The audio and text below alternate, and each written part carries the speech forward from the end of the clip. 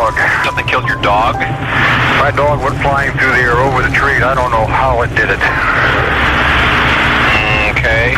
Damn it, I'm really confused. All I saw was my dog coming over the fence, and he was dead when she hit the ground. I didn't see any cars. All I saw was my dog coming over the fence. What?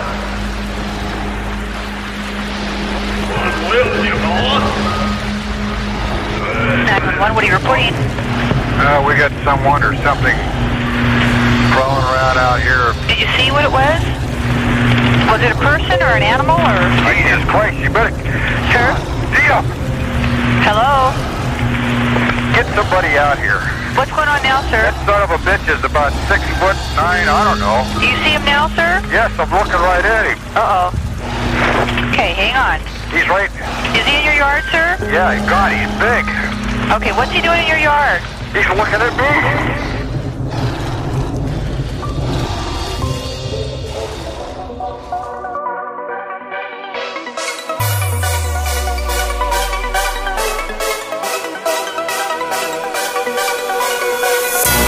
Somebody along the line said that the universe is not only stranger than you think, it's stranger than you can think.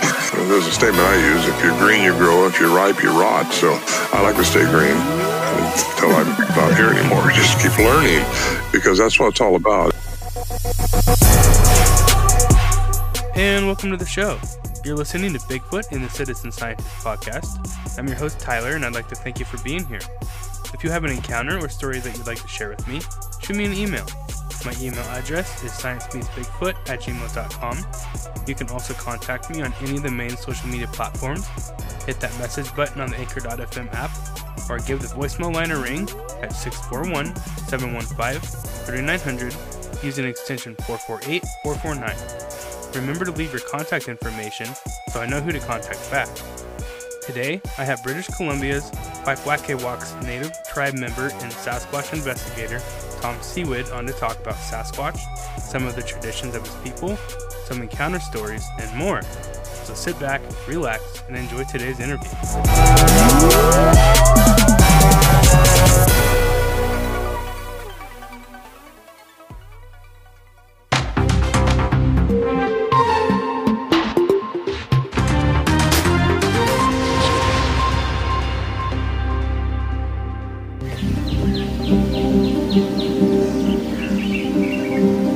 We've always known this was there.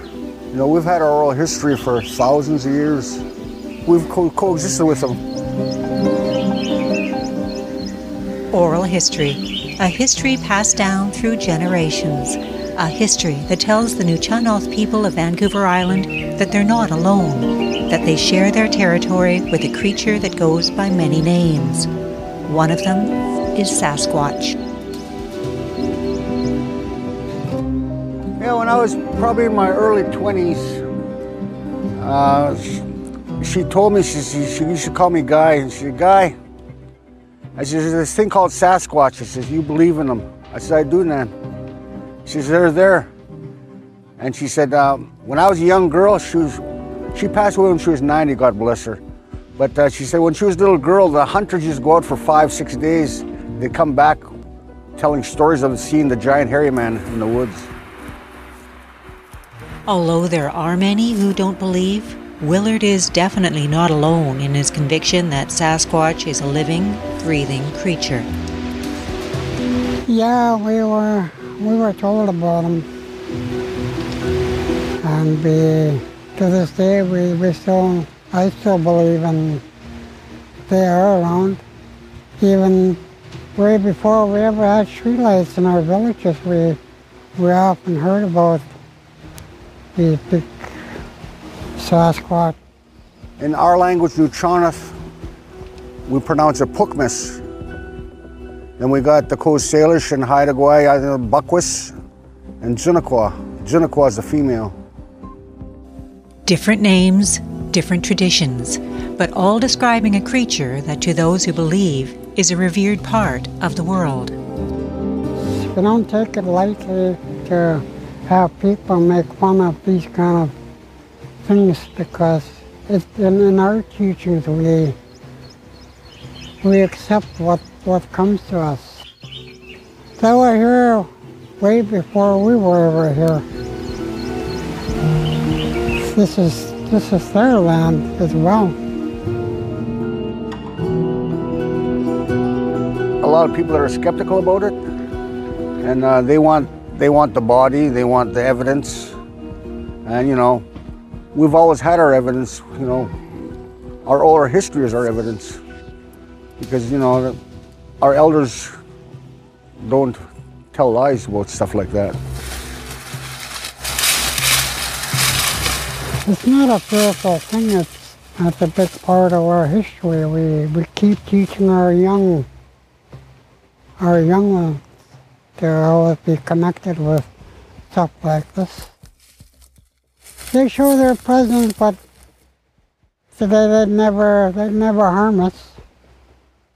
As long as we respect them, they'll always have a respect for us. They will confront us, not because they want to, but because they're territorial. It's just like if we go wandering into somebody else's backyard, we're gonna be confronted. It's the same thing. But just lately, in the last few years, they've been on our Cheshire Reserve. They've been visually seen on the highway. Right up in that area there is where we suspect they're crossing here, because it's been visually spotted here more than once. And the funny thing is one that told me that she said they seen it. They said it wasn't bobbing like a man. This one lady, I was talking with her, and she said, my sister's seen it twice. I said, where? She said, at the market. That market's right across from my house. I said, whereabouts? She said, by the totem poles. I've had tree pushdowns behind my house. I've had a tree snap beside my house, but it didn't get pushed over like a rotten tree. It was snapped, a big loud snap. The increase in local sightings is concerning to Willard, who believes something has lured or chased the creature from the high country. It could be the deforestation, could be curiosity. All we can do is speculate. The skeptic scientists or whatever, anthropologists, whatever, they want a hardcore evidence. I'm not worried, I'll be worried if somebody shoots one. And that's not the way to get the evidence, but some people, they figure they got to have it on a slab before, and that's not the proper way to do it.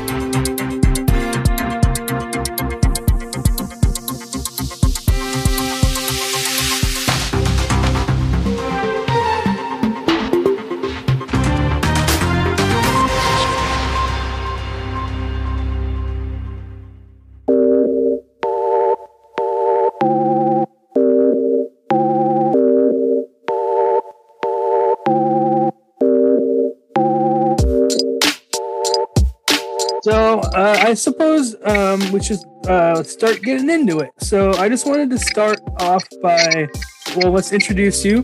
This is Tom Seawood. If you don't know who he is, you're not a very versed Sasquatch researcher. Sorry, investigator. Yes. Investigator. Yeah, there is no research. That's right. So I was hoping to start off by having you tell the listeners a little bit about yourself.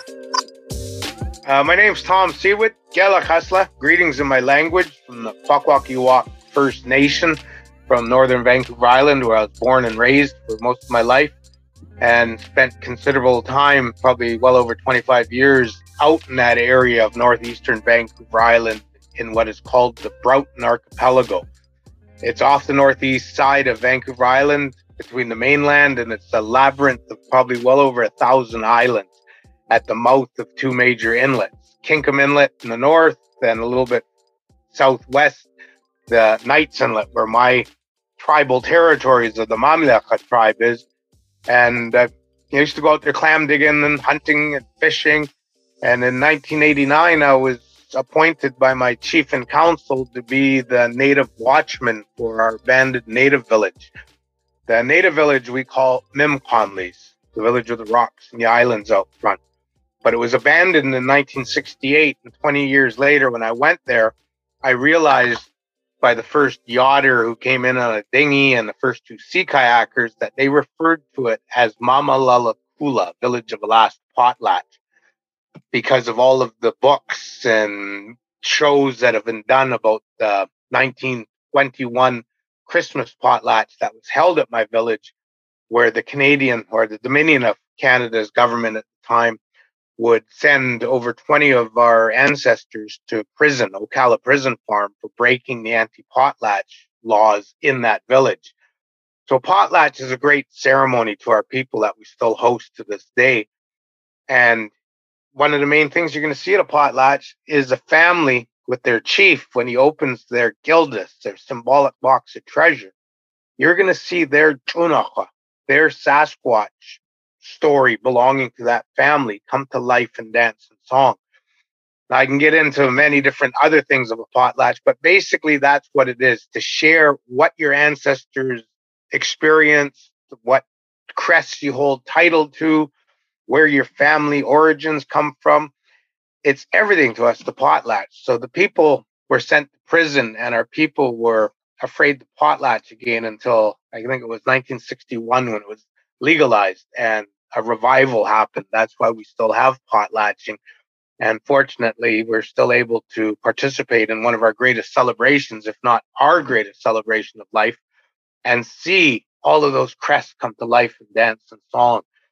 So this village had, in 1989, when I went in there, there was fallen totem poles that were returning back to earth, rotting. And there was big house beams, these great massive cedar logs that were the pillars and the rafters of our big houses, or what we call a gyuksi, which was our traditional home and where we held these potlatches. So people were coming to this village. I dragged a 26-foot trailer in there with my small little crew on a landing craft, and we built a 10 by 10 foot cabin, and we were watchmen in the summer.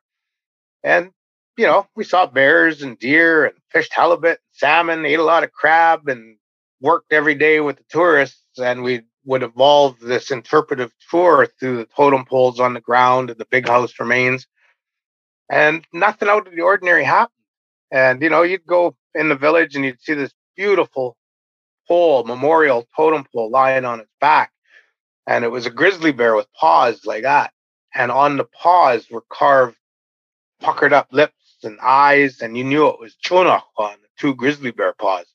There's pictures and paintings of that. The pole's pretty much deteriorated now. But you knew that Chunakwa, the Sasquatch, your ancestors were carving it, raising it on totem poles, bringing it to life in that village when they lived there for thousands of years. And you'd heard the stories and everything. You know, I had, at that point, hadn't really had very many encounters. They're distant vocalizations, tree knocks, see tracks, smell something. But it was, I guess, about into the end of the summer where we started to, a rock would get rolled into our camp where our cabin was in our trailer, and you'd smell something, you'd feel like you were being watched. And, that was the first year. The next year we went back, me and a friend of mine were there and with a small crew. And at the end of summer, we left the camp for about 2 weeks. And Trevor and I went back in there to retrieve the equipment. We had generator and VHF radio and food and you name it. We had it out there. That's when we had our first close encounter with a Sasquatch. It was sleeping behind the trailer when we arrived with the speedboat. That's when I knew, these things really are out here. And the following year, I went in there again in beginning of October, this time of the year, with a commercial salmon seine boat that I was captain of. We anchored it out in that bay, and the trailer with the addition cabin was there. And we heard something, we smelled something, we put a spotlight on, and lo and behold, a big male and a big female Sasquatch on just above the high tide mark in the grass and small, hemlock trees and spruce trees that were only at that time about maybe 10 feet high. But we saw these two Sasquatches in the spotlight. It's one of the most famous sightings, I guess, from the Vancouver area, because Dr. John Bindernagel, I would meet a week later and tell him of this encounter. And he wrote it in his first book, Sasquatch, North America's Undiscovered Great Ape. And that encounter we had is in there. And I guess you could say that's what really tweaked my curiosity, that, you know, they're out there. And, you know, you get scared, but like anything in life, you know, something scares you, got to jump back on that pony and ride it again. So I went back out the bush, spent quite a few weeks out there, and, you know, shook the fear, and then just lived my life. And there was times where I would know they're around me. Like, we used to walk, a friend of mine, we used to go up into the high mountains and punch through the tree line and get into the alpine, and we'd walk days in the alpine and then down to the forest and come out in another inlet, meander through logging roads, cross rivers and streams, hitchhike with crew boats, which are water taxis, or camp watchmen or whoever, to get across an inlet to access another logging road system, to get up into the tree line and punch through into the alpine and walk through that alpine down to the timber into another inlet. So I spent weeks, months, many times up in that, I guess you could say, Timbuk frickin' nowhere, the bush. And I had numerous, I don't call them encounters, I just knew they were close by. We'd, you know, see them tree peeking on us, you know, a couple hundred yards away, see their tracks, see their structures. But we'll get into that later. But anyway, you knew they were there. And it was no biggie to me. It was just the other tribe. They're out there. But I adhered to what my training is from a young boy. When we were brought out from Alert Bay to go shellfish digging, we were brought to a beach in the daytime at high tide. And we were told to walk up to the high tide mark and look up and down the beach for any broken cockle shells or clam shells piled on a rock or a log with meat still in it and impressions in the gravel. And sure enough, you know, we did come across that. We were told that's the Chunaka, Sasquatch, telling you they're digging at this particular beach right now. So turn around, get in this boat. We're going to leave. We're going to go a mile either side, one of the directions, and do the same thing.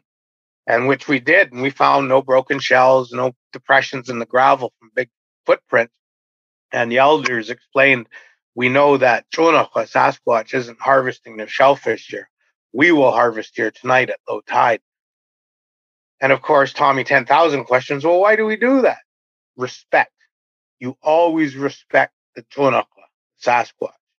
If they leave broken shells, or they throw something at you, or they make noise, they tree knock, they break branches, they push dead trees over at you, they throw things at you, they're telling you, stop, human, turn around, go back where you came from. I don't want you here. So that's what I adhered to all my life out there in the wilds of coastal British Columbia and elsewhere. I always adhered to the code, and I still do. And for that, I've never made it on Missing 411 with what's his name. I never became a statistic. So, you know, and that's what I tell everyone, is do the same thing. Don't ever, ever think of hunting a Sasquatch. God forbid, don't ever think of trying to kill one. That is so wrong in the Kwakwaka'wakw culture, and it's wrong overall. Why would we want to do that? You know, so it's just treat them with respect, and, you know, that's what we do. And, you know, one of the best things I could tell you as an investigator, remember, there is no researchers until you get that Dian Fossey, Jane Goodall interaction. Then we're researching. Right now, we're investigating. So we want that crispy, clear video, still pictures. Can you imagine if you had a Dian Fossey, Jane Goodall interaction with a clan of Sasquatches, and you're able to grab that cell phone of yours with video and videotape them as they're biting into an apple or a piece of meat that you brought them, and you see the plaque and everything else build up and chipped teeth and worn teeth, and you can see the structure of the lips and the gums and the tongue, the eyes as they move, and the blood vessels, and then the ears and the facial features, you know, with the wrinkles and the movement of muscles as they're biting something or chattering, talking to one another, or, you know, articulating, conveying communication by just facial features with you, and you bring that video to the internet, how the hell can those skeptics disagree with that? That's conclusive proof. There's no need to shoot a Sasquatch to get it. And, can you imagine getting the close-up videos and still pictures with the, with the iPhone 20 whatevers they are now and the Samsung 20 whatevers, and you get the epidermal ridges and you see the movement of the toes and the muscles moving. Well, Dr. Jeff Meldrum, and he's a foot dude, he looks at that video and goes, that is definitely cannot be fake. That is a real creature with muscle structure moving. You can tell by the way the toes are curling and yada, yada, yada. And then you show the hands and you see the fingerprints, you see the scars, you see the dirt under the nails. That's the kind of conclusive proof that I'm after. And hopefully everyone else is too, because we don't need a dead subject to confirm the existence of Sasquatch. You just need to talk to us Indians. And every Indian on North America that we call Turtle Island for thousands of years, because it looks like a turtle from space. This is not a UFO podcast. I'm not going to get into my ancestors and how they knew North America looked like a turtle, with the flippers being Aleutian Islands and Newfoundland, Labrador, the mouth being Hudson's Bay and the Arctic Islands, the flippers being Baja and Florida, and the tail being Mexico and Central America. Go figure, I don't know. But I call North America not Turtle Island. I call it Sasquatch Island. Because like my shirt shows you there, every Indian tribe and everyone that lives here, there's so many of us that have names and stories and encounter stories about these big hair-covered bipedal creatures.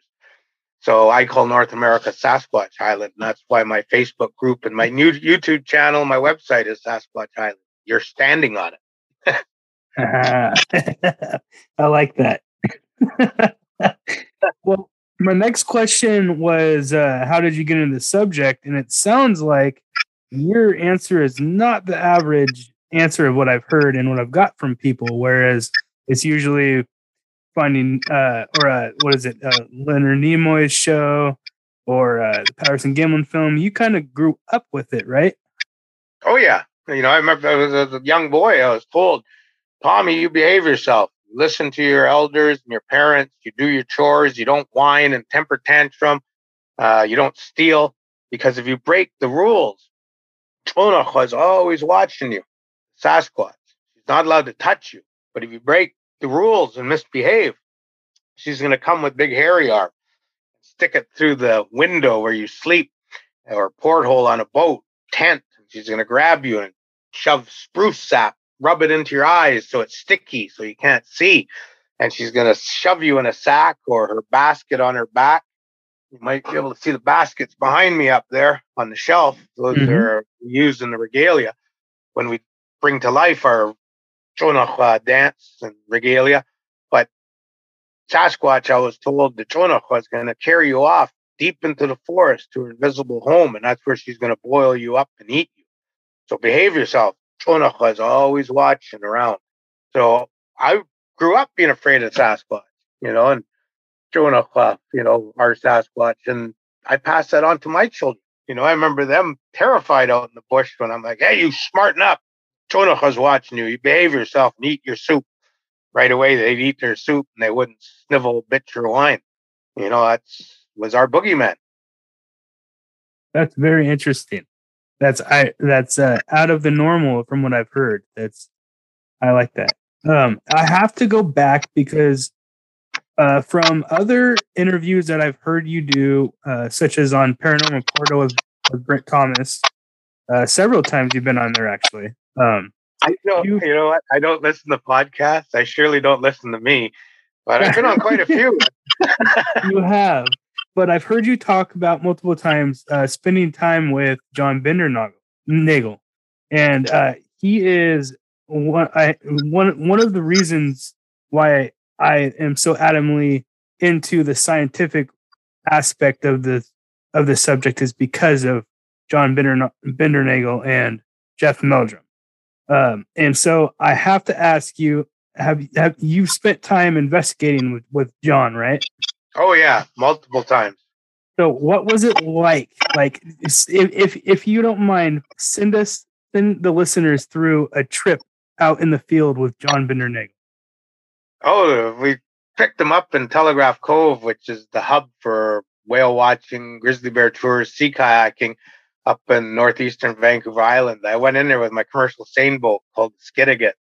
You know, all the tourists were looking at me like, oh, God forbid a commercial fish boat's in here. And, you know, here's this good friend, John, and this white beard, white hair, and he's all excited. He's just vibrating. Oh, good to see you, Tom. Good to see you. Oh, I can't wait to go investigating. And we load all his gear on the boat. And back then, trail cameras were these aluminum like ladders that were, instead of rungs, they had, or not rungs, but instead of the sides, it was cables. But with these aluminum rungs that you put on an animal trail and you buried in leaves, and you had these 35 millimeter cameras with a flash bulb with 4 flashes available. And he had, I think, half a dozen of those damn things. And it was like clanging and banging, loading it on my boat. As soon as we got him loaded up, I asked him if he had his parking ticket, because they charge you there. Oh, yeah, I got my ticket. I said, well, get up on the bridge and grab a beer. And told my crew, cut the lines. And we backed out of there. And first thing John does is he comes up, and we had these 5-gallon oil buckets filled with ice and water and beer. He comes up and he's holding the Coors Light and the Budweiser. And he's like, why someone who lives in British Columbia and has the best beer in the world almost, why would you have this American piss water? I'm like, go down the fridge, it's full of kokanee. I'm keeping them colder. And kokanee is the beer with the Sasquatch logo. Oh, yeah. So that's Renee Behendens down to get him a 6-pack and a bucket of ice. And John sat up there and we took off. And I always remember this, he's just leaning on the Dodger, and we're up on the open bridge and flat calm like a mirror in mid-September. We're heading out across Johnson Straits, and there's whales. And I'm like, hey, John, there's some orcas, and there's a humpback whale, and there's a seal and sea lion rookery. Oh, I don't care about that, Tom. Where's the Sasquatches? Where are we going to find Sasquatches? And off we went. He was just asking me question after question. And after about an hour and a half traveling, he says, there's a lot of Sasquatch. He goes, you have so much information. And I said, well, I just listened to all the stories. I said, I've been a fisherman all my life, and I've been an Indian all my life, and I've grown up in Alert Bay and been in all the ports around here, and then charging around in my speedboats, being a native watchman. I'm talking to the homesteaders, the fish farmers that live out there for their shifts, the homesteaders that have their little home that they're trying to eke a livelihood out in the bush, water world, the crab fishermen, the clam diggers. And what do I always ask them? Hey, what do you know about Sasquatch? So I was filling John in, to pointing to Robson Bight Killer Whale Sanctuary now, about the Sasquatch activity there, Telegraph Cove up behind there, the activity, and Hansen Island, and this guy's sighting. And he was just amazed at it.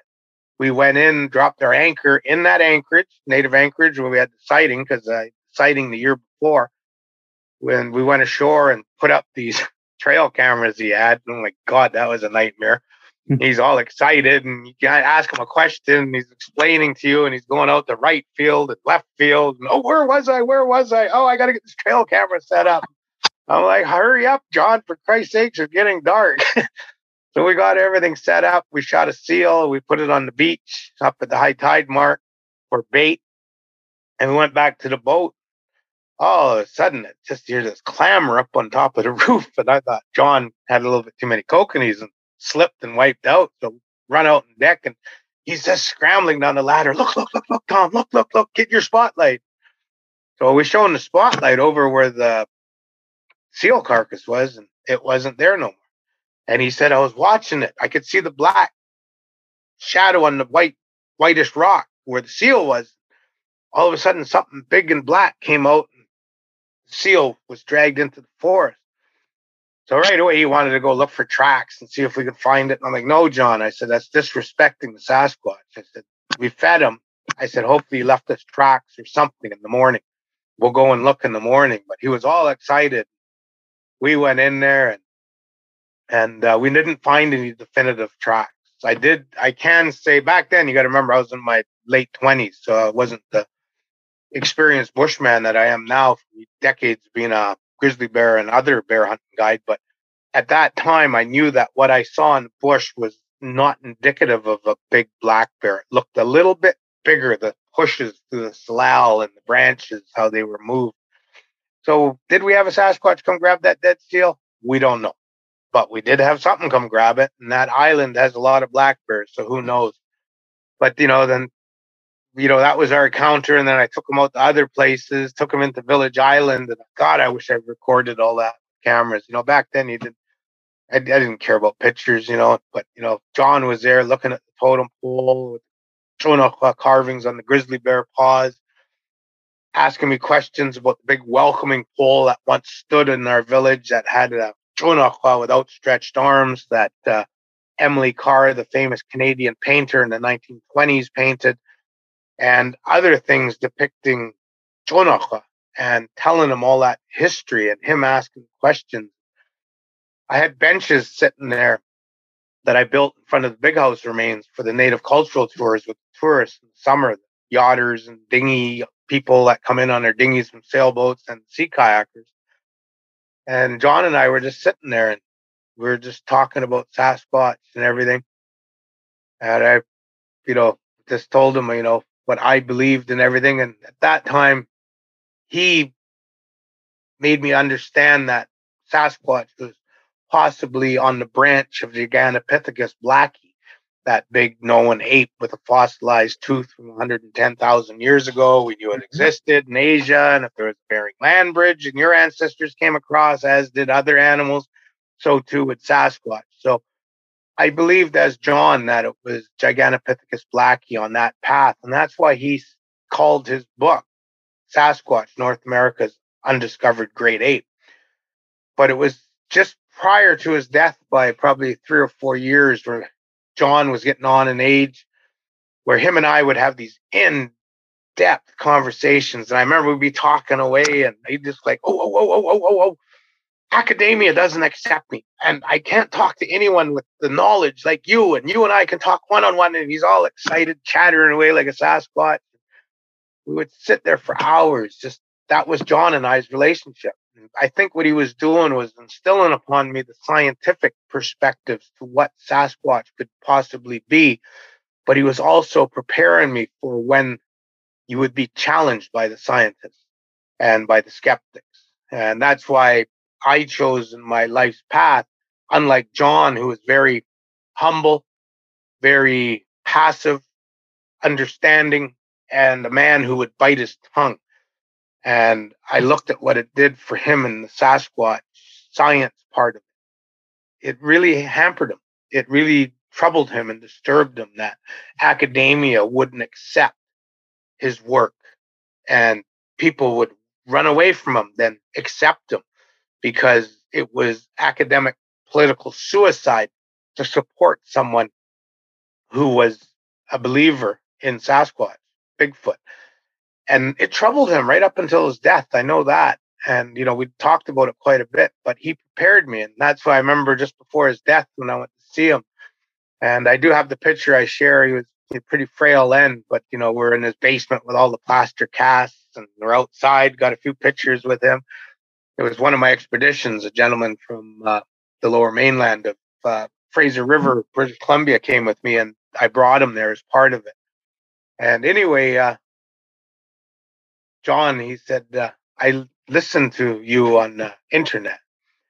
And he goes, I see you've chosen to be what your native training is, because I belong to the Hamatsa Society. Anyway, it's a very fierce society, but we're not to be meek and mild-mannered, put it that way. So that's why in Sasquatch Island, I don't put up with any bullshit. So if someone comes on there and there's a whining, sniveling, crying skeptic, I tell them to button their lip, because if they don't have anything good to say, don't say a damn thing at all, because we don't want to hear it. And that's your first and last warning. And if you act up again, I'm going to flush you. And that's where I take a picture from their profile. I advertise it in the post that this fool got advertised. His name is so-and-so, or her name is so-and-so. And she's from this state or province. And here's their picture. And they've been flushed. And I put a picture of Sasquatch sitting on a toilet, taking a dump, laughing away. And you've been flushed from Sasquatch Island. You've really screwed up. And, I keep a folder of all the ones that have been flushed. One day there'll be a T-shirt of all the flushed ones from Sasquatch Island. Just kidding. I was about to say, it seems like there's always one or two of them that sneak in somehow. Oh, yeah. But, you look at that BFRO. I don't know if it's not their what do you call it, Facebook group that's by the BFRO group. I think it's some fly-by-nighter. But, I've watched it because you got to watch all of them, even though some of them are woo-woo and others are just complete bullshit. But you watch them because every now and then someone who doesn't know the group that is a negative group will post a trail picture camera or audio. So we're investigators. You got to belong to, as I do, probably well over 200 Bigfoot, Sasquatch, and paranormal groups so that I can see what the chatter is out there. And, there's some pretty damning pictures coming in of the existence of Sasquatch. We'll say that. And that's all what John taught me, to be that investigator.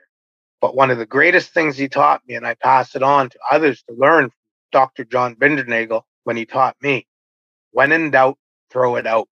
So in other words, how do we define that? Well, that's a whole podcast in itself. When in doubt, throw it out. There's so many different red flags that come up, just, for example, the name Todd Standing, as soon as that comes up, what do you do right there? Red flags, looks like communist China. There's so many, when in doubt, throw it out. What do you call it? Clipped the hairs off the ass end of his German Shepherd and glued it to his face and called it a Sasquatch. No, that's not a Sasquatch. Todd Standing puts out there 1, 2, 3 times. Those are basically Muppets. And, you really got to watch that. And that's, ethics and integrity. It's everything. And I'm known as Tom Ask.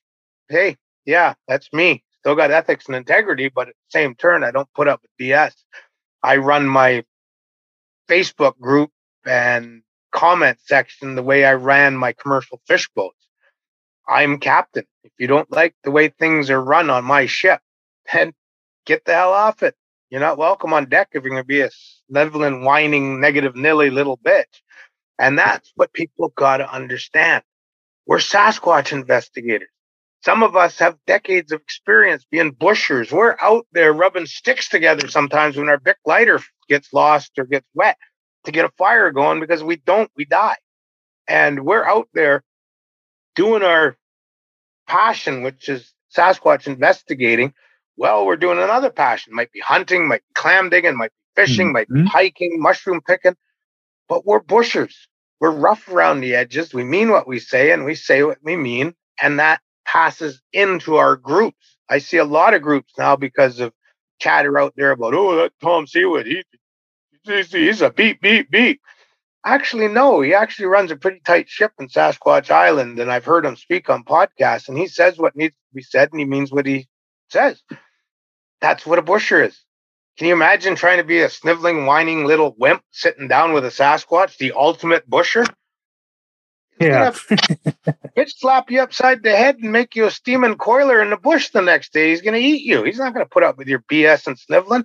And that's what our community needs to act like. We have to regress back to the way Sasquatches are, or progress the way Sasquatches are.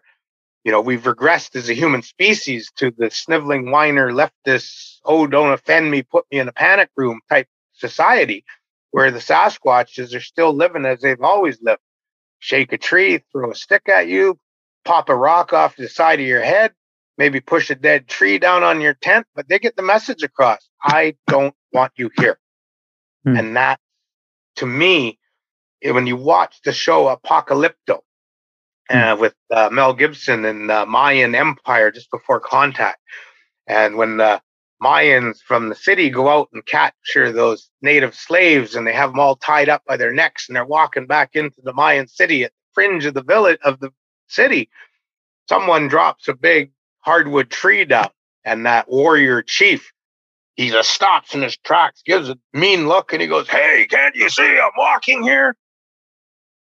When I saw that, it sent chills up my back. I'm like, that's the way we were as humans. We said what we meant, and we meant what we said, and that's what Sasquatches do. And that Mayan warrior act and vocalize just like a Sasquatch does. Respect. I never thought of it that way. Wow, that's eye-opening, actually. Well, you know, if you're going to remember, you know, most investigators, they come from urban environments with turn on the lights and turn on the water. I lived out in bush for 26 plus years. You know, you had to rip a leaf off a tree for toilet paper, and we didn't have electricity other than a flashlight. When those batteries died, by firelight. So, you know, the world I come from, we didn't have television. So we had a lot of time out there to ponder and think. And then when I wasn't working as a commercial fisherman or a tour guide in the summer or a hunting guide in spring and fall, specializing in grizzly bears and black bears, I hated humans. I was rogue. And I'd come into Campbell River after a hunting season and a tourist summer season and have a big wad of cash in my pocket, no wife, no mortgage, no urban responsibilities. And I'd be sitting there going, now what am I going to do? Oh, I got to go to my parents' house for Christmas. God, I hate Christmas. What a complete waste of my bloody time and everyone else's. And then all of a sudden I'm like, hey, I know what I'll do. I can go get drunk for the next 2 nights and have a good time, eat a lot of pizza and Chinese takeout in my hotel room with a hangover.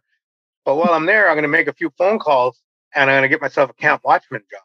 Yeah. And I would do that after with a big hangover and total lips I got from my hangover. I'd board a float plane or a water taxi with a big wad of cash in my pocket or buried in a mayonnaise jar or pickle jar in someone's backyard or out in the bush.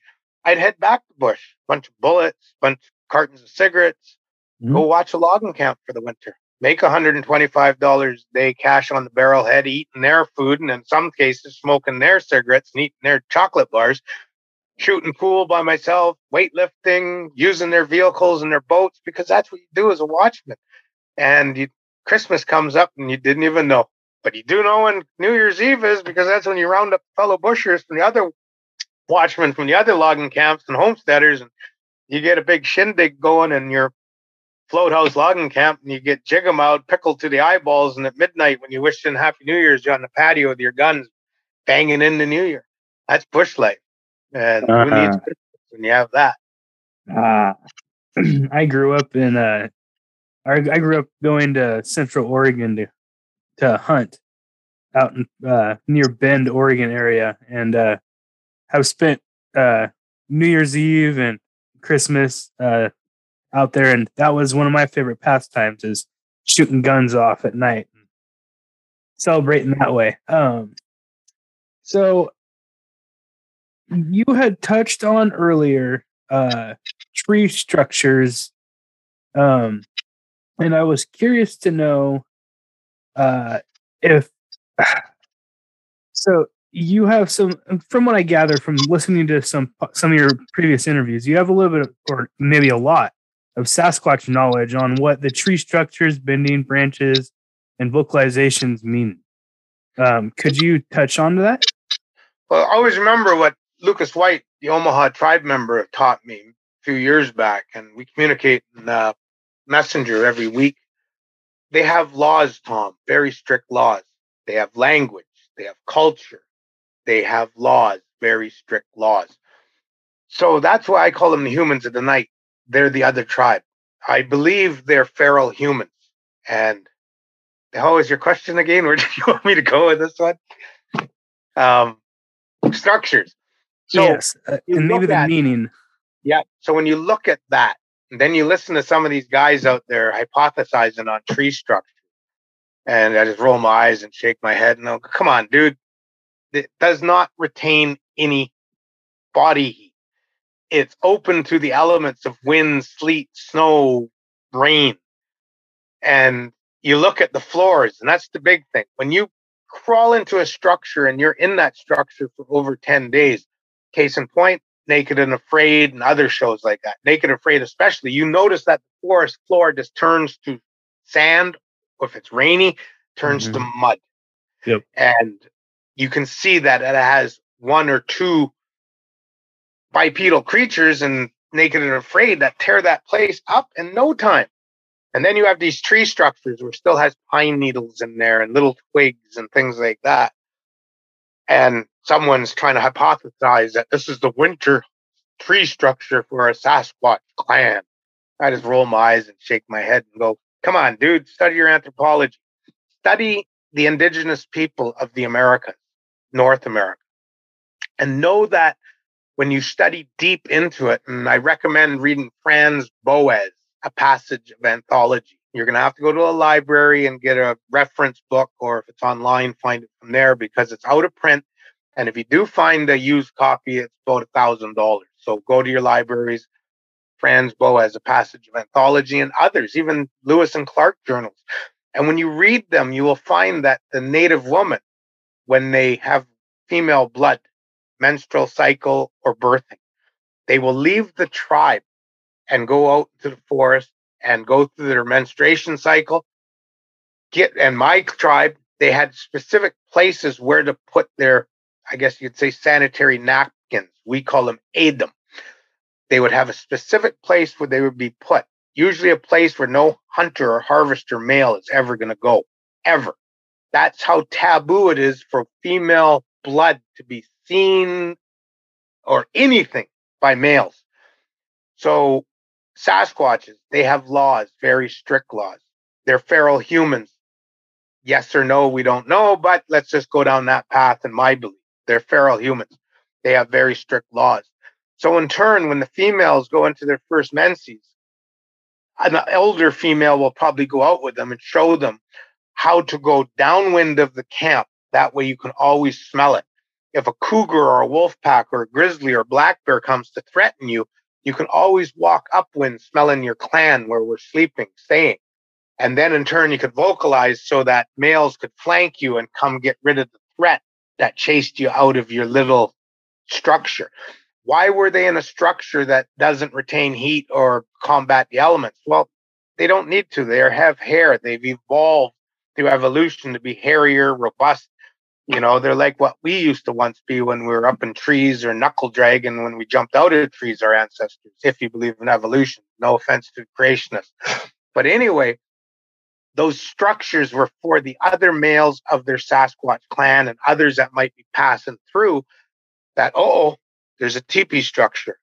There's a structure of branches. We can see it above the berry bushes and everything. Stop. We have to go upwind around the structure and continue on our path, because it's taboo for us as males to be anywhere near female blood, be it menstrual cycle or giving birth. So we know that the Indian people, you see it in Hollywood movies from time to time, how the females would go out to the fringe of the horse camp or the teepee community and go into the roots, put a stick in their mouth, squat down, pop the baby, and go back into the community after it's all cleaned up and so forth. So knowing anthropological aspects of the indigenous people in North America, we know that we have strict laws, very strict laws. We still do to this day, as the Sasquatch. And female menstrual and birthing blood is taboo to the males. You know, there's all kinds of reasons from the different tribes. I know my reason. I'm a Hamatsa. I'm from the secret society to Hamatsas, the Kwakwaka'wakw people. And, you know, back in the day, we weren't allowed to be anywhere near it. So that's one thing I look at, is the anthropological path of the indigenous people, which correlates to the anthropological path and reasoning that we come up with Sasquatch. Why would a Sasquatch stay in a tree structure that does not retain the heat or protect it from the elements? And yet others claim differently. Well, maybe they better start reading some books on the indigenous people of North America so that they can see, as I do, a little bit more clear what a tree structure is. And the other thing is, don't waste your bloody time with them. You know, it's one of the few times I've actually seen tree structures in my area. I went up to him and I thought, oh, you cagey son of a gun. You didn't want me to go that way. You wanted me to go this way. This is when I knew there were Sasquatches around my camp. So here you are building this tree structure that I come up this off my trail and I come across it. So now I walk away from this bluff to come look at this tree structure. And I'm sitting there scratching my head like a chimpanzee going, what's this tree structure doing here? I don't think there'd be a female on this island. It's only 247 acres. And they know that there's 4 of us on here that are all males. And then that's when I looked up at the bluff and I thought, oh, you cagey son of a gun. And I went back to that bluff and I went up that bluff, and there was a well-trampled area with Douglas fir cones or whatever kind of pine cones they were, all, like, you could tell it wasn't from a squirrel. They're big chunks broken off. It was sitting there nibbling away, squatting down or sitting on his butt watching my camp. And the reason why they put that tree structure was to smoke screen me, get me to go look at that structure instead of going up that bluff where I eventually would go. And while I was up there, what did I hear? Well, I heard a tree being shook, and I looked up the hill, and there was a hemlock tree probably about that big in diameter being shook. And then all of a sudden, crack! And then you could hear something moving up the hill. So in other words, I jig on him. I showed him I had more well-developed frontal lobe than the average human out there in the bush. And that's what it means to be a Sasquatch investigator. You got it crispy, as I say. So, do you what about like branch twists and like branch breaks? Do you have any insight or knowledge or? My experience behind my Sasquatch investigation camp on Vancouver Island, my 5 cabins that I bring people to, there's an old logging road that hasn't been used in decades. The alder trees have matured up, so it's like a tunnel of branches. And as you're walking down it, you come to these little dips where there's moisture. And this time of the year with the rains, big puddles. And that's where I noticed a snap before the soft ground on either side. And when I walked up slope, because they always want the advantage of observing by nose, eyes, and ears, that's where something was walking along logging road, comes to a soft spot, tree break, goes into the forest, circumvents, goes around the soft spot, comes back out on the hard pan logging road again. Easy point A to B, except with a detour from to C to get around soft spots. But here there's tree breaks at the end of them. And then once I clued into that, I started to look at other areas where you have a logging slash, because I do a lot of work in the forestry, and basically forestry work I do, whether it be working in what do you call it? When people are doing surveys for the forest, and I'm there as a wildlife protection officer or carrying gear. There's things. But when I'm out there, we get to the ends of these logging roads, and there's a log at the edge of the slash. And then I go in a bit, but you'll always notice that at the edge of a logging road or a logging slash that they're using, you will find a pronounced tree break with a twist, or a tree break right off and thrown into the open area. So I think they're no different than when we are traveling through wherever and we come up to a signpost that says, that's the way to home, or here's the name of my street that leads to my home. I think that's what a lot of the tree breaks I'm seeing on Vancouver Island and here in Washington State when I go investigating here, because I'm seeing it correlates. It's equivalent to what's happening on Vancouver Island and on the mainland of British Columbia where I investigate. And I've been up, I'm a commercial fisherman, so I get up all through the coast. I've been up to Timbuk, flipping nowhere in British Columbia. And I tell you, we ain't even hit the tip of the iceberg when it comes to Sasquatches in coastal British Columbia. You just Google Earth some of those inlets. Very few, if any, people up there. And there's some places, I'm not going to give names because who knows if the Men in Black are listening, but there's some hot spots in British Columbia that I want to get to. And I know for a fact, because I've been in there as a commercial fisherman. And, I remember back in my early 20s sitting on my longline boat called Nasty Habits. Great name. But I was sitting on deck with my crew, and, my 2 crewmen there smoking hoolies. And I didn't smoke pot. I quit at 18. But I'm just sitting there having a pop or whatever, coffee. It was flat calm in our anchorage, and the wind had died down, because that's why we're anchored that day, because we got winded off the water. But the wind had died right down, and I was just finished telling the boys, maybe we better go to sleep now, and that way we can leave about 4 hours before daylight and get fishing right again. And no sooner did I say that, and all of a sudden we heard a big whoop and scream up in the side of the bay, up in northern British Columbia's coast. The alpine starts in some places right at sea level. Other places it might be a couple hundred feet of timber and then alpine. It's just amazing the islands up there. If you Google Earth it, up around just south of Prince Rupert, north of Clem 2. And anyway, we heard that whooping, roar, and scream, and then a tree knot. And then across from us, we heard another one on the other side. And I remember, thinking, I wonder what that is. Oh, it must be hippies up there, I guess. We went to bed. But it wasn't until last summer when I was traveling up there on a commercial sailboat with my cousin as a crewman. And I went by that bay and I looked up at those alpine scrub hills. And I thought, I was no bloody hippie we heard that times two. That was Sasquatch. I got to get up there and investigate. That's interesting. So I wanted to ask you, you talked about. Sorry, I think my phone was too close to my microphone. You talked earlier about with what started this whole thing for me was a sighting that I had that I believe was a juvenile that I saw peeking at me from behind a tree about 20 feet away. I was by myself at a camp in the Mountain National Forest. And when I saw it, its lips were pursed. And that sticks out in my mind. And then shortly after, I learned about the native mask with the lips pursed out.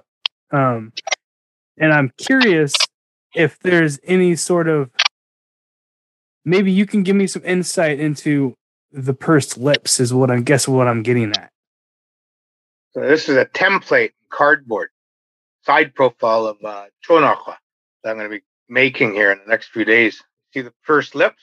Oh, yeah. That's how Indians point. Hey, I'm going that way.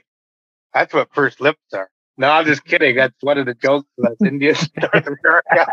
Look at, what do you call it? Burnstick. He's an Indian comedian from Canada. Yeah, okay.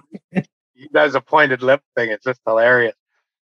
But aside from the joking and all that, pursed lips, Sasquatch. Always see that Chuno. Yes. Pursed lip. Ooh, ooh, ooh. There's a tree tweaker on my shirt. I have other t-shirt designs that has a whooping one like that. Nope, don't have it available. But anyway, they're whooping. That's how they communicate back and forth. Hey, it's like walking in a bar. Hey, buddy, how you doing? Buddy over by the pool table. Hey, how you doing? Good to see you. Get a couple tequila when you come over here. So that's what they're doing, vocalizing that I'm here or I'm harvesting here. I don't want anyone else here. So it's a form of communication. And pursed lips also, then I hear about juvenile ones, especially that purse their lips. And I've seen quite a few. And one of the big things about a Sasquatch, when in doubt, throw it out. When you see a picture, the first thing I look at is this area, the philtrum area, the distance between the upper lip and the bottom of the nose. If it's pinky or finger width, throw it out. It's a mask. It's a human. Case in point, Todd Standing's Muppet. But when you see that huge, pronounced distance between the base of the nose and the top of the lip, that philtrum area, what I call a pronounced philtrum area. Well, what's that made for? Ooh, and you see that big pucker. So what is a trumpet? It's a big pucker to make a loud noise. It's one of the louder horns out there. So it's you seeing that juvenile Sasquatch. To me, number one, was it a Bukwus, the small bipedal hair-covered creature, or was it a juvenile Sasquatch? We don't know. But with the puckered lips, I'm speculating that it was a juvenile Sasquatch. And what's the first thing a Sasquatch has to do? They have laws, very strict laws. They have harvesters, which are your females and your elderly and sick. They have hunters, which are probably your what we would call late teen to early adolescent, mid-adolescent. You have your scouts, and then you have your rogues. So those are the four social tiers of a Sasquatch clan. So if a juvenile is out there, it's a juvenile. It's in that probably harvester area. I don't think it would have, that's being small, I don't think it would have been a scout or a hunter. Definitely not a rogue because it wasn't big enough or mean enough. Otherwise, you'd be a steaming coiler out there. But puckered lips, it sees you. First thing it does is it puts its finger on the button on the air horn when you see a bear. You don't just squeeze it, you watch the bear. If the bear is a threat, then you squeeze the button. You put your finger on the trigger side. If all of a sudden that perceived threat is becoming a threat, you put your finger on the trigger and you get ready to squeeze multiple times. So the puckered lips, I think, is its finger on the trigger. When ready to go, if this thing that I perceive as a threat becomes a threat, the first thing I got to do is whoop, whoop, make the alarm call, tree smack, and DD the hell out of there. But at least everyone else has got the warning, the whoop, whoop, high vocalization, and the tree smack, alarm, alarm, alarm. And that's what I think that young Sasquatch was doing for you. And you'll see that with a lot of, I seen a picture, a real crispy, clear picture of, wasn't what I'm accustomed to as a Sasquatch, but it was definitely a cross between a human and a Sasquatch. And I saw it at Beachfoot in 2017. And I won't say his name, but he showed me on his cell phone this picture that his friend gave to him, but he wasn't allowed to publish it. And my God, that thing had some serious puckered lips going on.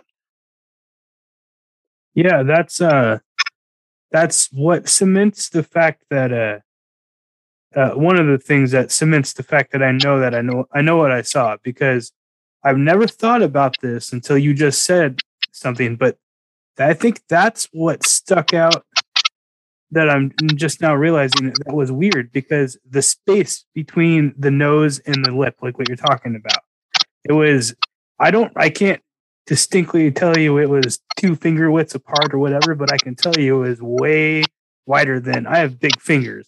It was way wider than any of my fingers could have been. So that's very interesting. And thank you for answering that. That kind of helped put a bunch of stuff into perspective for me. Yeah, in 2012, when I come shooting out of a big, huge 6-foot high pile of alder leaves that I'd put in a big pile, and I put the jig, meaning I turned the table on a sub-adult teenager Sasquatch that was being trained to probe my camp, was probing my camp, stealing my apples and my garlic cloves.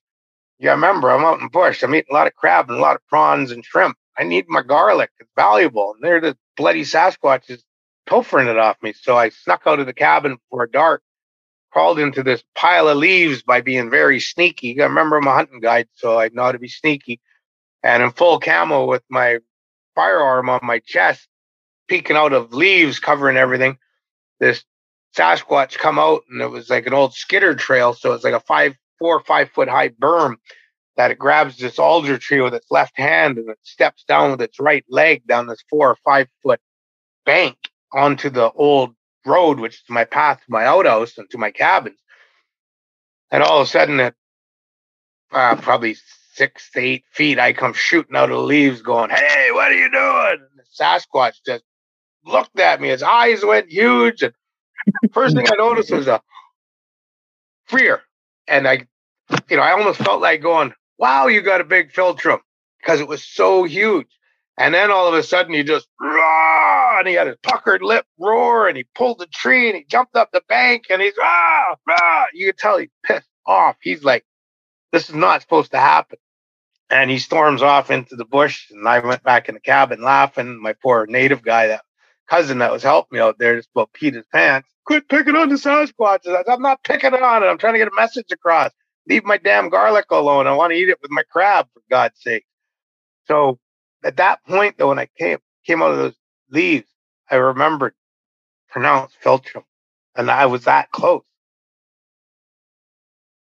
Wow. That is, wow.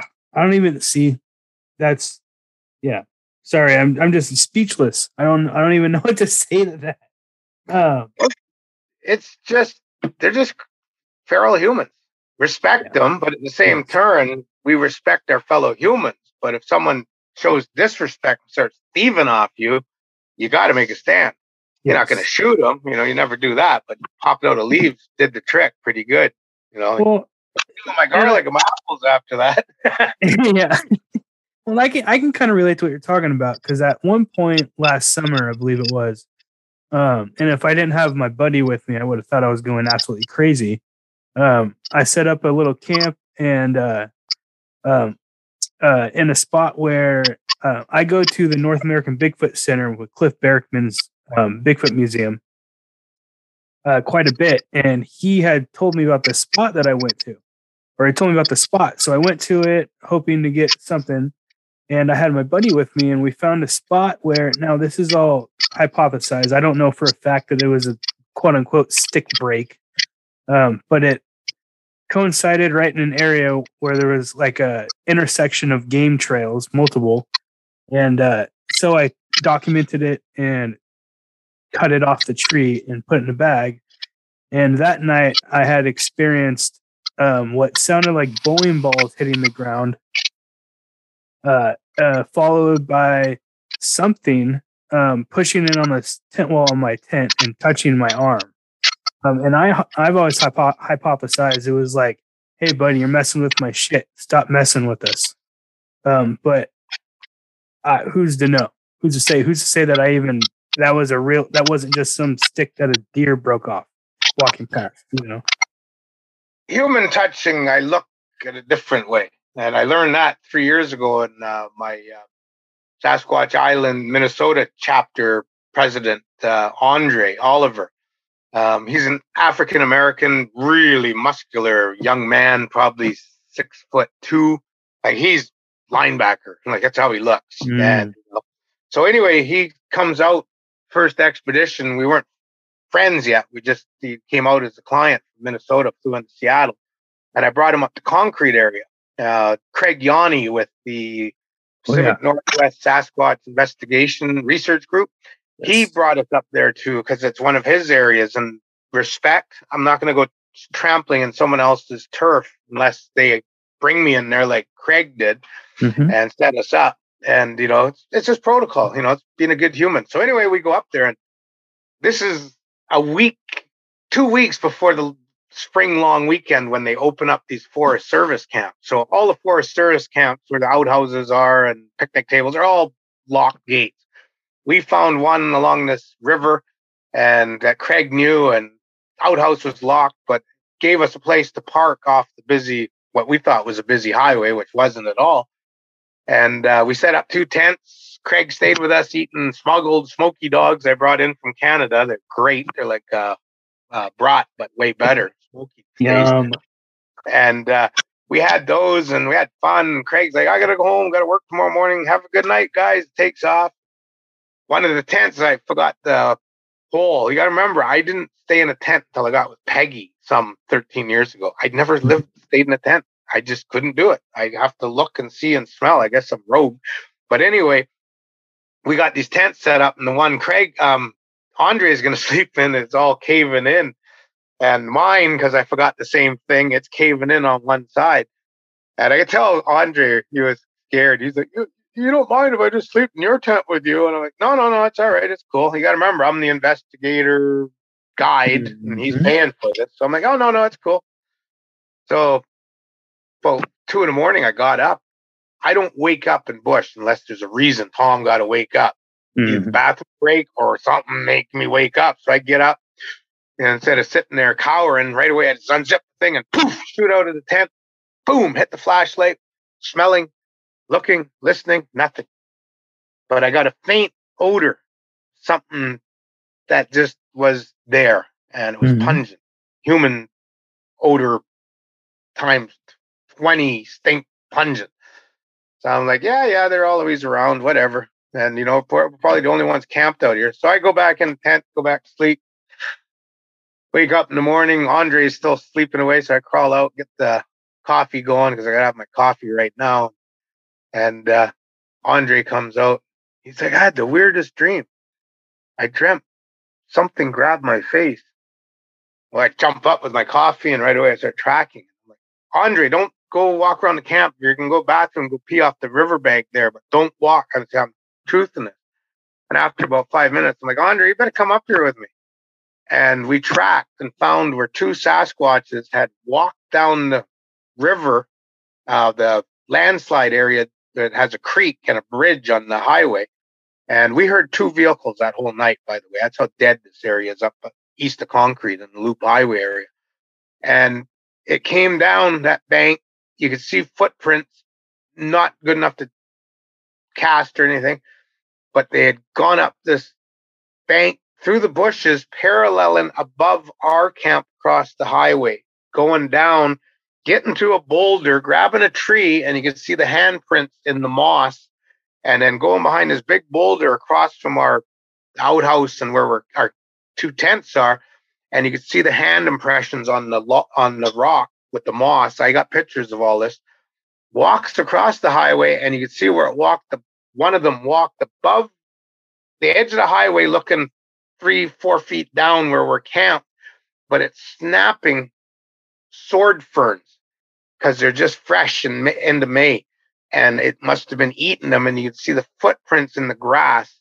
And the other one went behind the outhouse, which would have been downwind of us, and then both of them just wandered off upriver. And I looked at Andre and I said, that wasn't a dream. You got grabbed by a Sasquatch last night. And he goes, why would they do that? I'm like, think about it, Andre. I said, we're the only 2 crazy humans out here right now. We never seen anyone else camping. It's midweek. No one's going to be here. And you're a Joslum. In my language, that means you're a black fella. I said, we call them the black faces, Sasquatch. You can imagine them coming down the hill and sitting there, because we could see where they were possibly sitting there for a couple, 3 hours watching us, and probably going, hey, I bet you a trout that you can't sneak down and grab that black fella by the face while he's sleeping. I'll take that bet, but it's 2 trout. It could be that easy, that they're just curious. They're betting one another. We're humans. I bet all the time. I bet you I can get a bigger fish. I bet I can do this. I bet I can walk up to that bear in the cherry tree and slap the ass and it won't hit me. We used to do that when we were young guys in that abandoned native village. So jest, jocularity, laugh. You look at a Sasquatch, the way the Judochamas are, they got these big laugh lines on it. They must have fun laughing. We hear the vocalizations where they're chattering away, and don't get me into that samurai chatter, that's bunk. But we hear the vocalizations of chattering. It sounds like they're having fun. They're laughing. We've heard the vocalizations of one humming. We've heard one singing. We've heard them vocalizing where they're posturing to one another. So to them, having laws, very strict laws, culture and language, would also mean jest. They have humor. And when I brought out Andre, maybe it was just simplicity, a bet. I bet you can't go grab that black fellow while he's sleeping. Okay, I'll take that challenge. And I hear that so many times. You just told me about how you were touched. Mm-hmm. How many times have we heard that? People in tents getting touched, people in campers getting shook all over the place. Mm-hmm. Probably 2 Sasquatches peeing themselves, laughing in the bush, knowing that there's some scared ass human because they got grabbed in the tent or their trailer got shook all over the place. Yeah. That's the way I look at it. Because if they really wanted to make us a steaming coiler in the bush, they would have torn open that tent and ate that person, or flipped that camper, ripped the wall off and eaten that camper. Hunter. Mm-hmm. So to me, I think it's jest. They're having fun with it.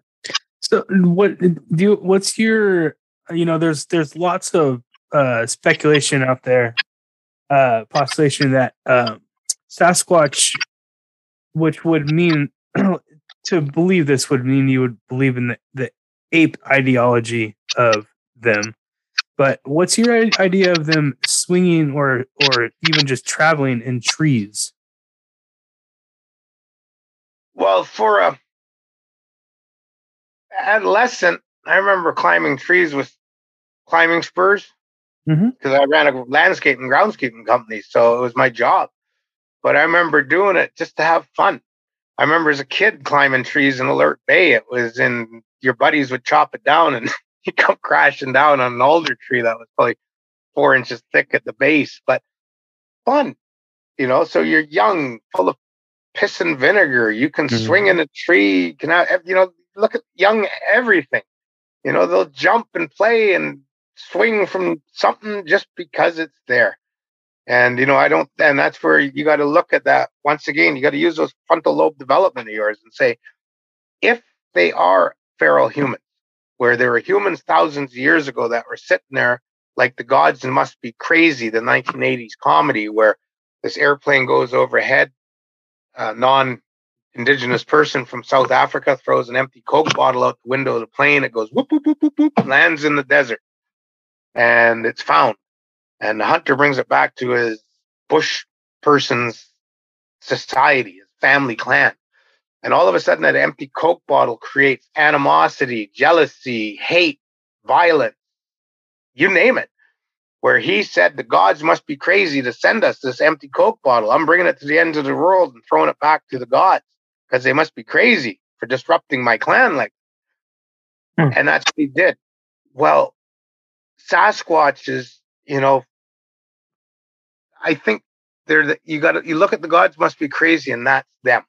So thousands of years ago, there was humans that thousands of years prior jumped out of trees, quit dragging their knuckles on the ground, started to wear the hides from the animals, and all of a sudden began to hit stones together to make arrowheads, spearheads, apples, whatever you call those, spears, and you name it.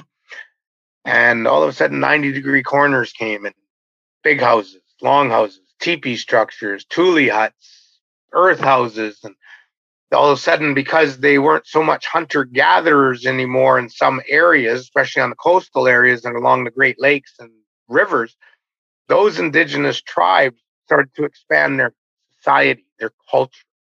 They had leisure time. They weren't always groveling for that grub or that berry.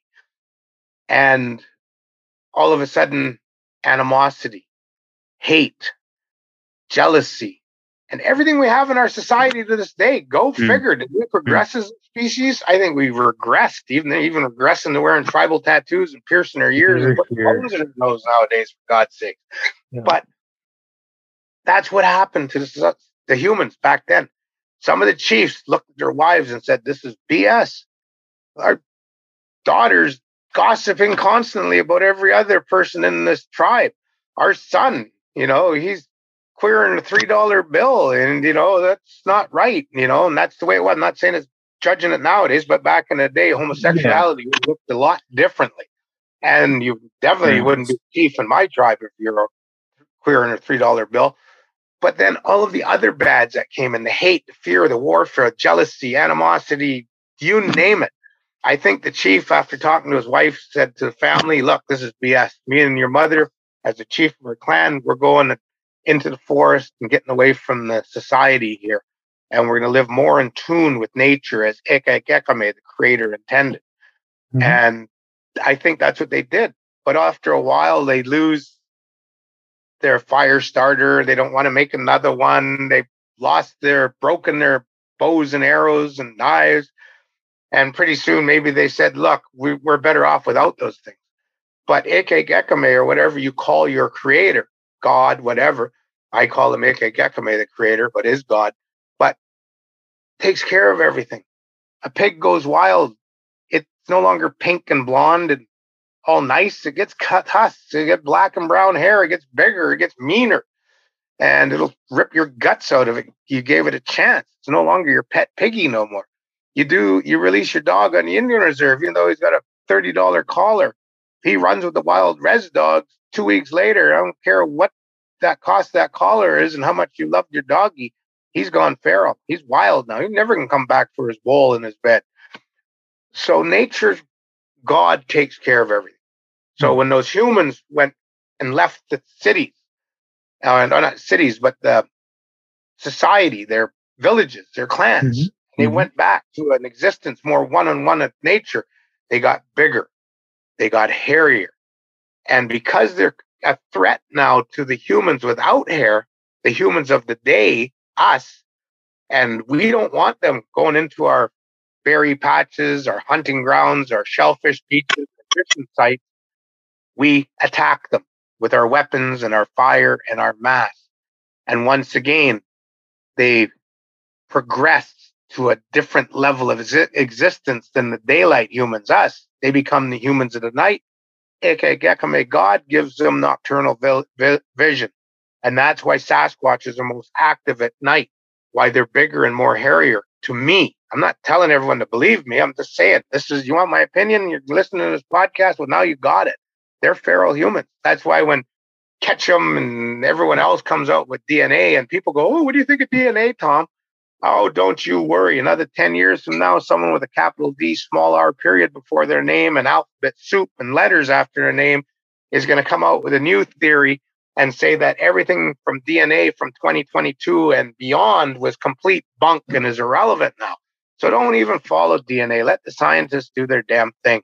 Concentrate on crispy pictures and videos. And that's where I'm at with DNA. But the DNA always shows contaminated by human, close to human, human chromosome, human this and that. They're humans. Go talk to an Indian. He'll tell you that. They're the other tribe. Well, how I was going to ask how I don't want an I hope this doesn't get too personal. How far away is Hope from you? Hope, British Columbia. Are you a ways away? Or are you pretty within proximity close? Well, I'm in Kent, Washington right now, so I'm just south of Seattle, half an hour. Shit. Yeah, but if I was on Vancouver Island, as the crow flies, I got to take a ferry with that across the mainland, and then from there, about an hour and a half from the ferry terminals of Vancouver to Hope. Okay. Well, I asked because I've been looking into, and I haven't been able to satisfy this or figure this out, which is why I'm hoping to get answer from you. The Sasquatch caves that are there. Is that kind of like just a white man's tourist trap, or is there actually like indigenous meaning behind the area? Do you know? Oh, big time with the Chehalis people up there. Yeah, no, they have stories that go back to pre-contact. That was where the other tribe Sasquatches were. I've been there. Geologically, great Sasquatch habitation. Archaeologically speaking, there was some carbon found in there, meaning fires were in there. Could have been the ancestors of the Chehalis or Sasquatch. We don't know. Mm-hmm. But as from the stories I've heard about it, prior to the Asian tour buses, yeah, it was a habitation for Sasquatches because it's like a stone's throw from the Fraser River and a tributary with a bunch of salmon that spawn in there this time of year. And then you had the plains there. That's the edge of the Fraser River Delta plain. So it would have been lush and wild crab apples and berries and roots and tubers, ducks, rodents, you name it, ungulates. So yeah, being there and looking at it from a Sasquatch's perspective, yeah, it would have been a great home back before the Asian tour buses. Yeah. That's awesome. Well, thank you for answering that. I was looking for something, but there isn't too much on Sasquatch caves. So one of the things I'm noticing with you like going into the pubic hair in North America, Sasquatch Island, what we call the rhubarb patch. Don't waste your time. The only ones who came up spades going into the rhubarb was Bob Gimlin and Roger Patterson, 1967, Bluff Creek, California. Over 40 years later, who has really gotten crispy video of a Sasquatch, even with the stabilization software we have out there? No one. They're all iffy. Patty is so. If you've seen a Sasquatch in the Pacific Northwest, that's Patty. You've seen it. And if you look at Patty and you look at what my ancestors were carving on their totem poles and masks depicting Sasquatch, Chonapwa, yeah, Roger and Bob, they came up spades. Freeman, when in doubt, throw it out. The hair's too spiky. It's all over the place, like synthetic. You look at chimpanzees, orangutans, mountain gorillas, monkeys. Tom, after he's been 10 days or more in the forest, hair is all flat and oily and well groomed on the monkeys and other primates. Mm-hmm. So the Freeman footage, to me, it's too synthetic, and I don't believe it's the real deal. And I can sit here and chisel a few others, but I'm not going to do that. Other than Todd Standing, once again, don't believe that. But I've met him in person, by the way, and I don't mind ribbing someone if they don't like it. Let's go eye to eye and talk about it and have a beer together and laugh. If not, let's go behind the conference hall to the dumpsters and let's dance. Whatever. Take it. Don't get your underwear hot. That's right. If there's one thing, go ahead. But with the rhubarb, what I'm getting at, you know, we're coming up. We got some blurry, some really good blurry stuff, blurs and videos, and stills and trail camera stuff. We don't have the crispy yet, but we're coming up spades because my investigation group with Sasquatch Island, and if you want to be a chapter member from a state or a province, whatever, give me a shout and I'll be happy to walk you through it, be one. But I teach everyone what to do. Number one, don't go in the pubic patch. Don't go into the rhubarb. Stay out of the forest. Go to the edge. Go to the fields, the meadows, the alpines, the farm fields, the rivers, the riverbanks, the beaches that are exposed at low tide that are just filled with shellfish and other proteins. That's where you're going to get your Bob Gimlin, Roger Patterson film.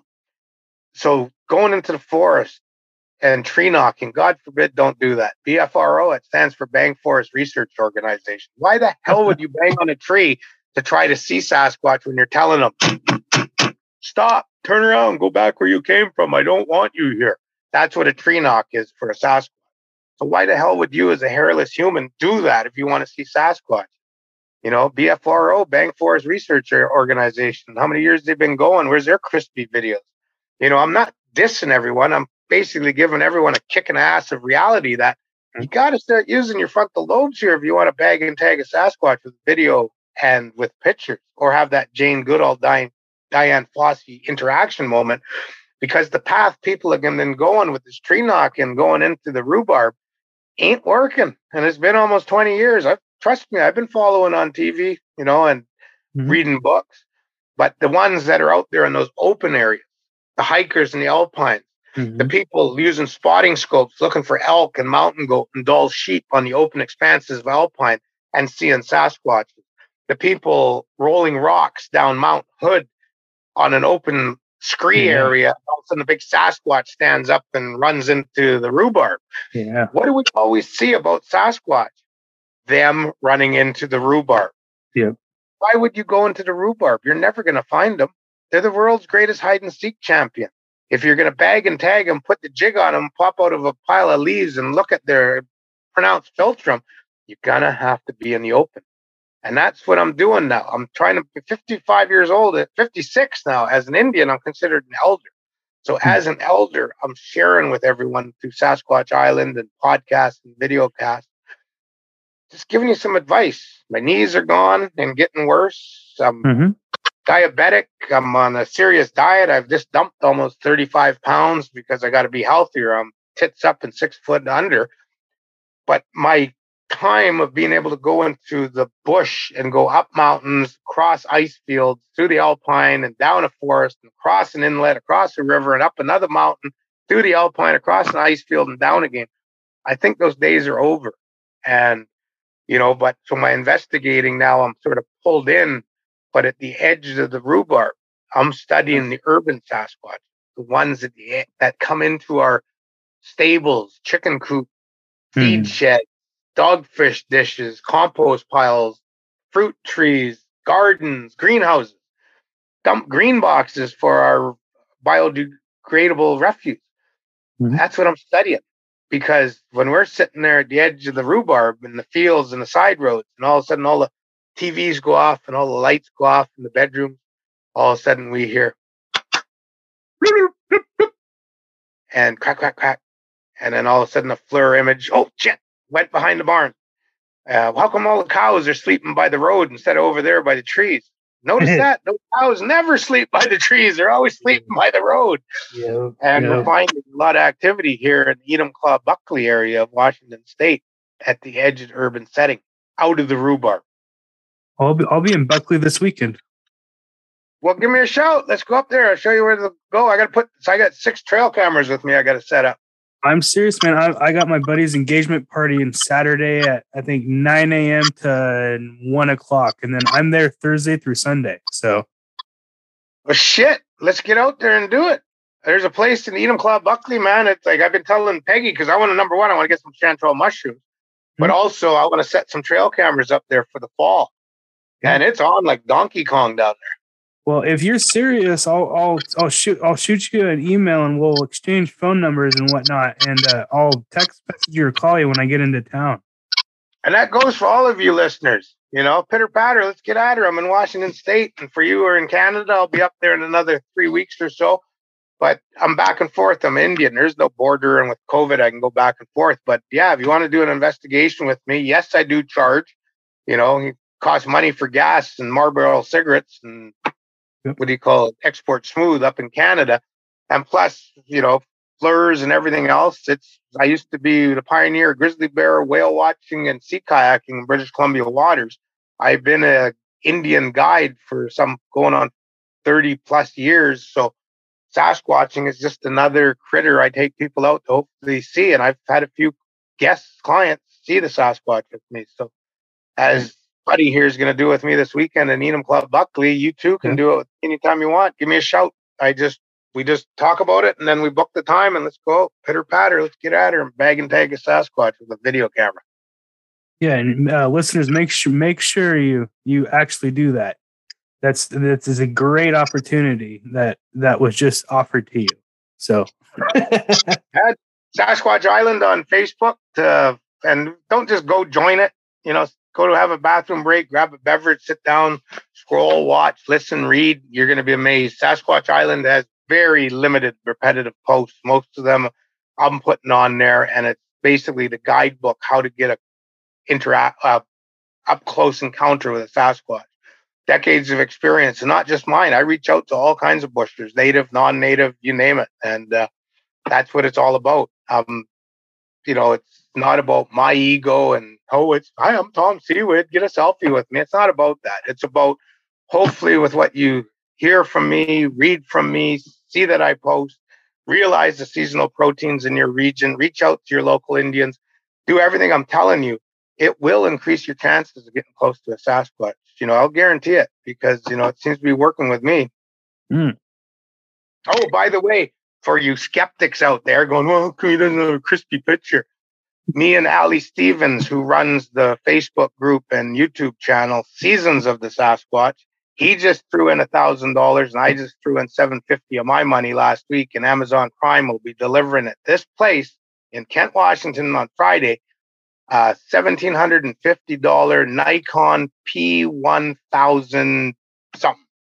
It's basically a Nikon with a built-in zoom lens, and you can zoom right in and see the potholes up on the moon, apparently. So this thing is white man's magic. No offense to the non-Indians out there. That's what we say when we're thoroughly impressed. This thing rocks, and this thing is designed for me to be somewhere to look up and hopefully bag and tag a Sasquatch. Get a little bit of blur in it, but hopefully get a crispy one too if they're within 300-400 yards. Nice. That's awesome. That's what I charge for my expeditions and tours. Bloody Nikon camera, expensive. I had one more question. I was hoping you'd send us off with. I heard on one of your interviews a story involving Adam Davies during one of your expeditions or research. Investigative trips. Would you, if you wouldn't mind, would you mind going into that trip with Adam for us? Yeah, that was with Stephen Major put that together, with Pacific Northwest, whatever it's called. Oh, he's going to kill me. I can't remember the name. Extreme Expeditions Northwest. There it is. Sorry, yep. Stephen Major. But anyway, Stephen wanted to come out because he'd heard me and yada, yada, yada. So he rented my buddy's yacht out of Campbell River, and he brought up Adam Davies.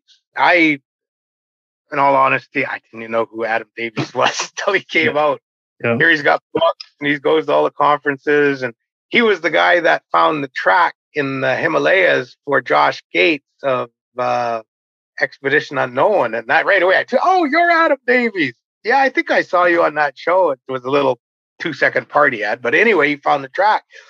So we get on the boat in Campbell River and we head out 2 hours up, dark. We had to make the Narrows, Seymour Narrows, big tide area. Anyway, we shot through, pulled in this anchorage when I didn't expect any Sasquatches, dropped the anchor, and we all went up onto the top deck of this 50-some-odd foot yacht, beautiful yacht. And we're all smoking cigarettes and doing our thing outside. And we had the camera man, Luke, he's a young fella, Luke Connor. Victoria Williams, my producer, Wild Woman Media. She's a youngin', and her cousin Amanda, and then Peggy, my wife, and she acts like she's in her 20s anyway. And Adam and myself were up on the top deck and I'm smoking my cigarette. And all of a sudden I go, Adam, make a sound like a Sasquatch. And he goes, well, Tom, this is a mountain gorilla from the Congo. This is what they do. And after they do the roar, I'm not going to do it because they urinate themselves. And all of a sudden he goes, oh, oh, oh, oh, ah. That's this big gorilla scream. I was just like, wow, lungs on him. And all of a sudden he shuts up and all of a sudden you hear on the hill, whoa. And it's just like, oh my God, they're here. And so, you just drop the anchor. It's dark. It's wintertime, a little bit of moon, a lot of clouds. Just finished raining. You're not going to go stink up the beach. So we all, go down the galley, start having a few drinks, go to bed. And then next morning we go to the beaches and lo and behold, each side of that small inlet, because that's what it's called, basically a big long bay, are broken cockle shells, shellfish with meat still sticking to the shells. And I'm like, we look in the snow up in the bush and nothing, of course, as they never walk in snow. And we look around, we go back to the boat. And then that evening we go ashore about 45 minutes before dark. It's almost a 1 foot low tide, a big low tide. As soon as we get out, all of a sudden, I grab Adam. Adam, what are you doing? Look down below you. And there's big footprints in the sand of a shellfish beach. And we're finding where there's been scrape holes from possibly the night or 2 nights before where something scraped looking for shellfish. And, basically Adam and I went, wow. And then we possibly caught some eye shine and heard something. We all go back to the yacht. Tide's rising now. We left when the tide was starting to rise. And it's dark. We get to the boat. We have dinner. And then all of a sudden we start drinking again. And the captain, Ron Williams, has a strict rule. Once you go or crack a wine cap, that's it. You're not allowed out on the boats. If you're going to go climbing on the dock or deck, if you are at a dock, you're going to have a life vest on. Mm-hmm. So anyway, we're on the galley. It's kind of, whatever. Adam goes out to have a smoke, and it's about 10:30 because I recorded that. And all of a sudden he opens the door and he looks into the galley. We're all talking. Girls are twittering and chirping, laughing. He goes, Tom, come out here. You want to look at this? So I go out and I grab the FLIR Scout 2 and pull it up my eye. And lo and behold, a boomer out on the beach. All the shellfish beach is covered now. It's half tide rising. So it's slope beach like that. And there's this big bloody FLIR hit. And all of a sudden it stands up and it's bipedal FLIR hit. And I'm thinking that thing is bloody big because that's got to be 350 yards away. And Adam grabs it. Everyone on the boat grabbed it. I had the wherewithal to grab that FLIR Scout. Give me that. When they gave it to me, I put my cell phone on the site and I could see on my display and I recorded. But the FLIR was also recording on the data chip. So anyway, we looked at everything after this thing disappeared in the bush after we got, I think it was 16 or 23 minutes of FLIR of this, basically a blur squatch on FLIR. And man, pretty damning. It was definitely. Next day we went in there and me and Adam, I found the tracks and then Adam and I agreed that because he's a tracker, he's pretty good. Not as good as me though, because he's not in English. But anyway, just digging at him. And anyway, we both agreed that there was 2 Sasquatches possibly that walked up the forest. We got pictures of all that. It's on Sasquatch Island. If not, email me. I'll be happy to share it with you on a new post about that trip with Stephen Majors from Extreme Expeditions Northwest when he brought Adam Davies in. But Adam's a no bullshit kind of guy. I've been with him to Creature Weekend in Salt Fork Park, Ohio, and we had great times. Me, him, and Todd Neese, and our good friend who was the serpent investigator there, Scott Martis, who passed away. I actually got the brochure from Creature Weekend right there. And Scott Martis is in there. He passed away a few months ago, but man, we had fun out there. And Adam is a real good character. I was with Adam. I can honestly go to my grave now and say I was with Adam Davies. And we pegged and tagged the Sasquatch with Stephen Majors and my wife and others. It was pretty good. And brought Adam there to the beach next night with my wife and Zodiac. And Adam had the 12 gauge. He was going to go in to be our truther. So we had a human FLIR hit image at the same place we saw the Sasquatch with the boat anchored out. We repositioned it because we went out for a ride one day. But anyway, we were going to duplicate what we saw for size correlation on the original Sasquatch we FLIR'd and recorded.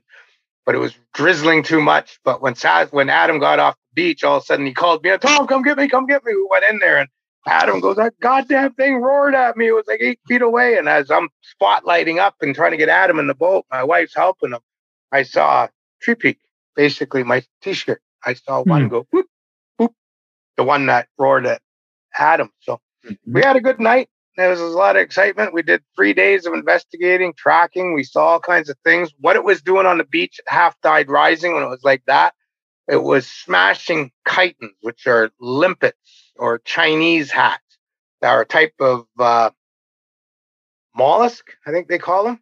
Anyway, they're like an abalone and they stick to the rocks. But all the ones that were the size of a silver dollar or bigger were missing from the rocks where we saw that Sasquatch. And only the ones the size of your pinky nail were remaining. So that Sasquatch was harvesting Chinese hats, aka limpets, at half tide rising. Up until that point, I had never known. You can go to Sasquatch Island now and see where I've done other investigations and found areas where they've been eating Chinese hats and Chinese slippers. Because most people think Sasquatch, they eat fruit, they eat corn, they eat deer, they eat hogs because they're from Texas. No, you look at what they eat. The Missouri River around Omaha, Nebraska, Indian Reservation, has 26 different bivalves in that river mud. Whoa. That's shellfish. That's clams and mussels. I didn't know that till I got there. And I was trying to figure out what these, it's a whole new episode, Sasquatch, the Omaha Indian Reserve. I tell you, man, I was scared. I was enthralled. I was intrigued. I was terrified of the rattlesnakes. But man, I saw some Sasquatch down there, I tell you. And but that's a whole different podcast. The other one I want to do with you is Rogues. We recorded, as we both know, and it didn't record.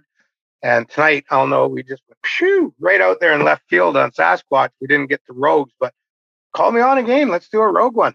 I was about to say I meant to cover that, but we're getting it short on time, so I want to have you back on. Get me on. Reach out to your listeners and you guys that are listening to me chatter like a Sasquatch. I'm not full of BS. I know what I'm talking about. If you want to hear more, whether it be Rogues or Omaha encounters up in the Northwest Territories, British Columbia, other things I've experienced, you name it, just reach out to, and I can't remember your name. I'm Tyler. Reach out to Tyler and tell him to get Tom back on. We like listening to him, and I'll gladly come back on. Awesome. Well, yeah, that brings me. I know you were earlier in the show. You touched on them and just now, but go ahead and want to give you a chance to plug all your social media, your Sasquatch Island, your expeditions, all that stuff in one big giant list. Sasquatch Island, YouTube channel, Facebook group, the main one, website, which don't waste your time on it unless you need to get my email and read a little bit about me on what we do.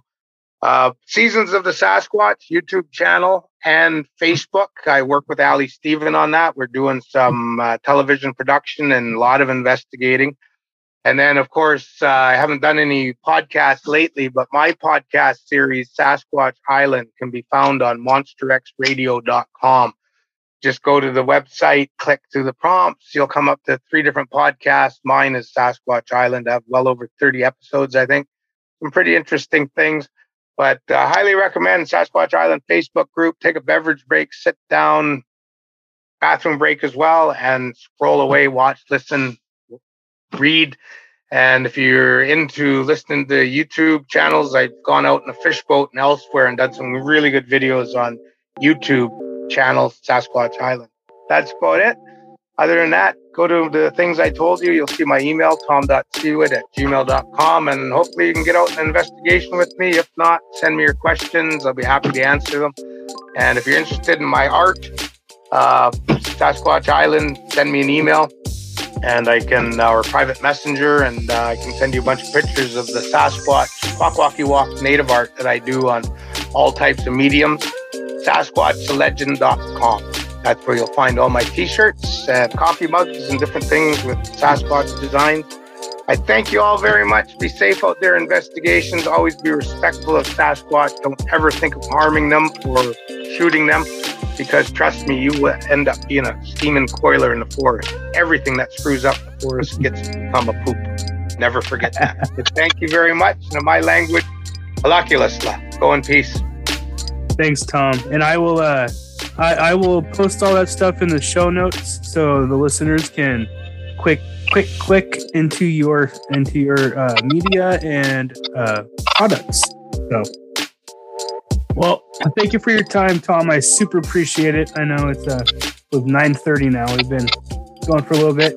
I will be sure to email you as soon as we get off here, and I will send you my cell phone number and whatnot, and we'll link up this weekend. Absolutely. No.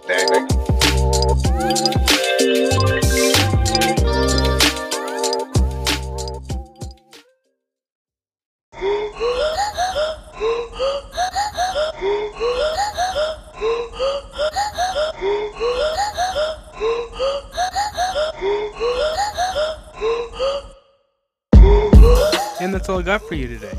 If you enjoyed today's episode, go ahead and subscribe, like, download, and all that other cool stuff you can do to help spread the word about this podcast.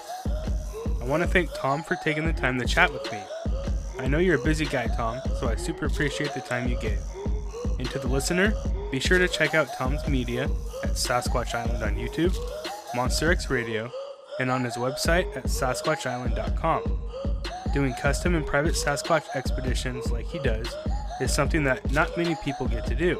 And with the expertise and knowledge Tom has of the area and the subject, this is an opportunity not to be missed. So thank you for checking out all of Tom's work. And thank you for being here tonight. And before I let you go, I'd like to remind you, love yourself, love others, be kind, be safe, and until next time.